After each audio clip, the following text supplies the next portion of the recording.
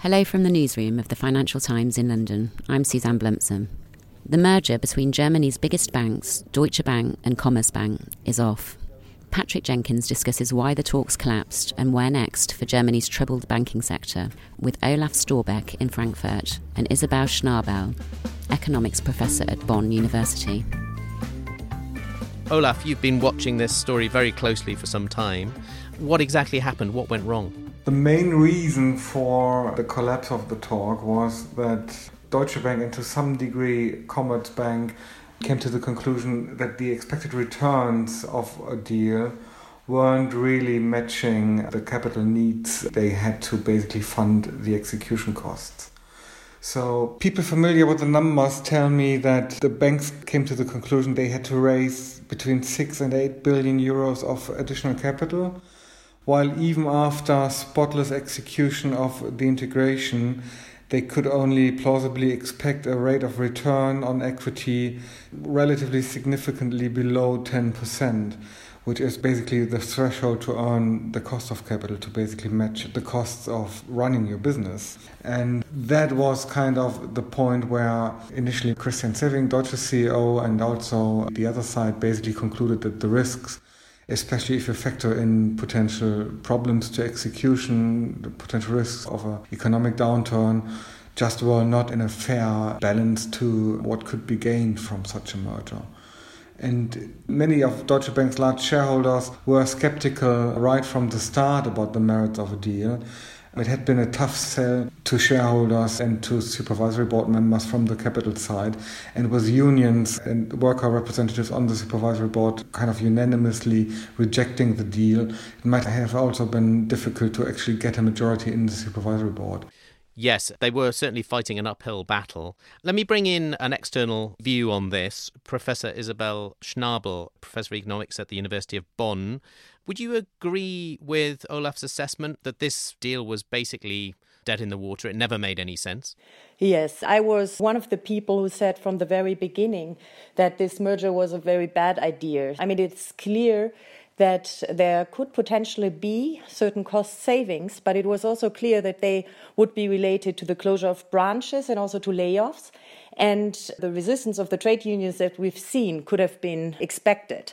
And at the same time, I was arguing that such a merger would create a national champion, a bank that would have been far too big and too systemic to be allowed to fail with substantial risks for financial stability. It's pretty incredible then on both of those counts that the government seemed to have been so keen on this deal, whether they were the actual driving force or whether they were just a facilitating party, but they certainly weren't trying to block it. And yet this was an SPD finance ministry that was countenancing the idea of 20 to 30,000 job cuts, as well as creating something that would be even more systemic than the institution, i.e. Deutsche Bank, that people are so worried about being too systemic. Exactly. So I think this has to be seen in the context of the more general political debate in Germany, which has kind of rediscovered the concept of national champions, not only in banking, but also in industry. And it seems that the politicians were kind of dreaming of creating a big national banking champions. Maybe they were also influenced by their French neighbors, which have several of them. And then, of course, there's also the argument that the German industry needs a bank that can accompany the global German companies abroad. I never really understood what that is supposed to mean, because I would say that this can just as well be done by, let's say, a French or an Italian bank. Yeah, or indeed by Deutsche Bank in its current form. Of course, that's also true. But of course, we have to see that the German banking sector is in trouble. And I mean, we have to be aware of that. And I think the end of the merger talks is good news, but it doesn't solve the problems that are there. Well, that was going to be my final question for you. What does happen now? Because Deutsche's problem, i.e. concerns about its longest term stability, remain. And so does the question of what happens to Commerzbank. Not many people think it'll remain independent. And of course, for a government that seems keen on national champions, the prospect now is that Commerzbank could be acquired by an Italian like UniCredit or a Dutch entity like ING or indeed a French bank? Yes, so I mean, it's clear that both banks have a profitability issue. The costs are too high, the revenues are too low. So both have to rethink their general strategy. Of course, this has already been done in the past. I would say for Deutsche Bank, a merger is not an option. I think the bank is already too big and too complex, and therefore I don't think it should merge with another bank. For Commerzbank, the situation is a bit different, and it could well be that the bank could find some strength by merging with another European competitor. I'm not so sure whether UniCredit is a good choice, given that Commerzbank has a pretty large exposure to Italian government bonds, and of course UniCredit has the same, so I'm not so sure whether that would be the perfect choice. Olaf, just to bring you back in on the government motivation, what's your observation there? Yeah, I think we have to tell apart two things. One is the public rhetoric of the government, and the other thing is the real concern which basically triggered the attention by the government and also by regulators.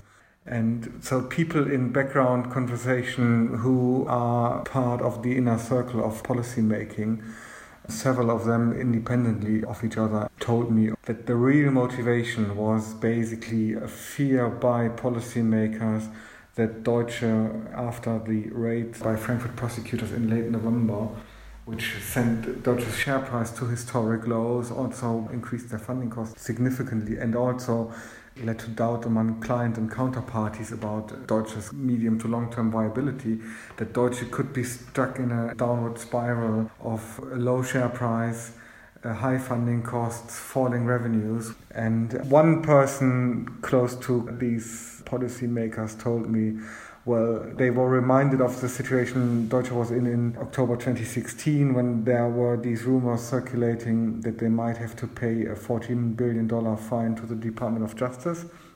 And at that point, this person told me Deutsche's share price was at 15 euros.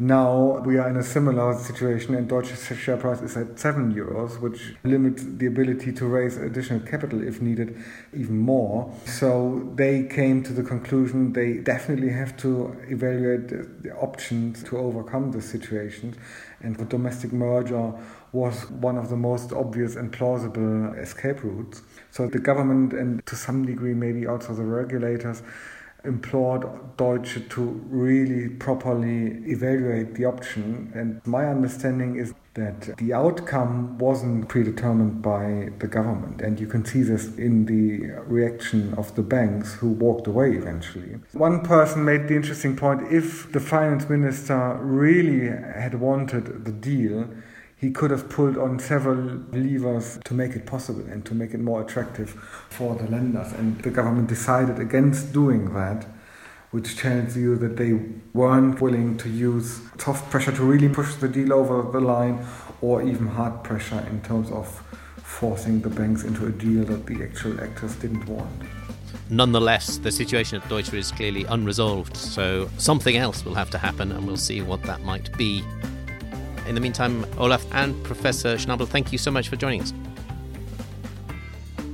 That was FT financial editor Patrick Jenkins talking to Olaf Storbeck, Frankfurt banking correspondent, and Isabel Schnabel, economics professor at Bonn University. This is a segment from our Banking Weekly podcast, which comes out on a Tuesday and which you can find at ft.com/podcasts and on all the usual podcast platforms. Thanks for listening. Remember, if you're not already a subscriber and would like to discover more FT content, you can find our latest subscription offers at ft.com/offer.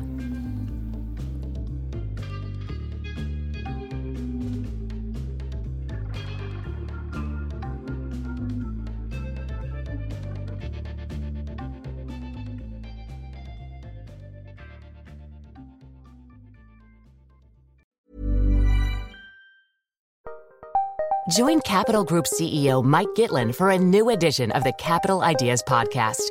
In unscripted conversations with investment professionals, you'll hear real stories about successes and lessons learned, informed by decades of investment experience. It's your look inside one of the world's largest asset managers. New episodes are available monthly. Subscribe wherever you get your podcasts. Invest 30 minutes in an episode today.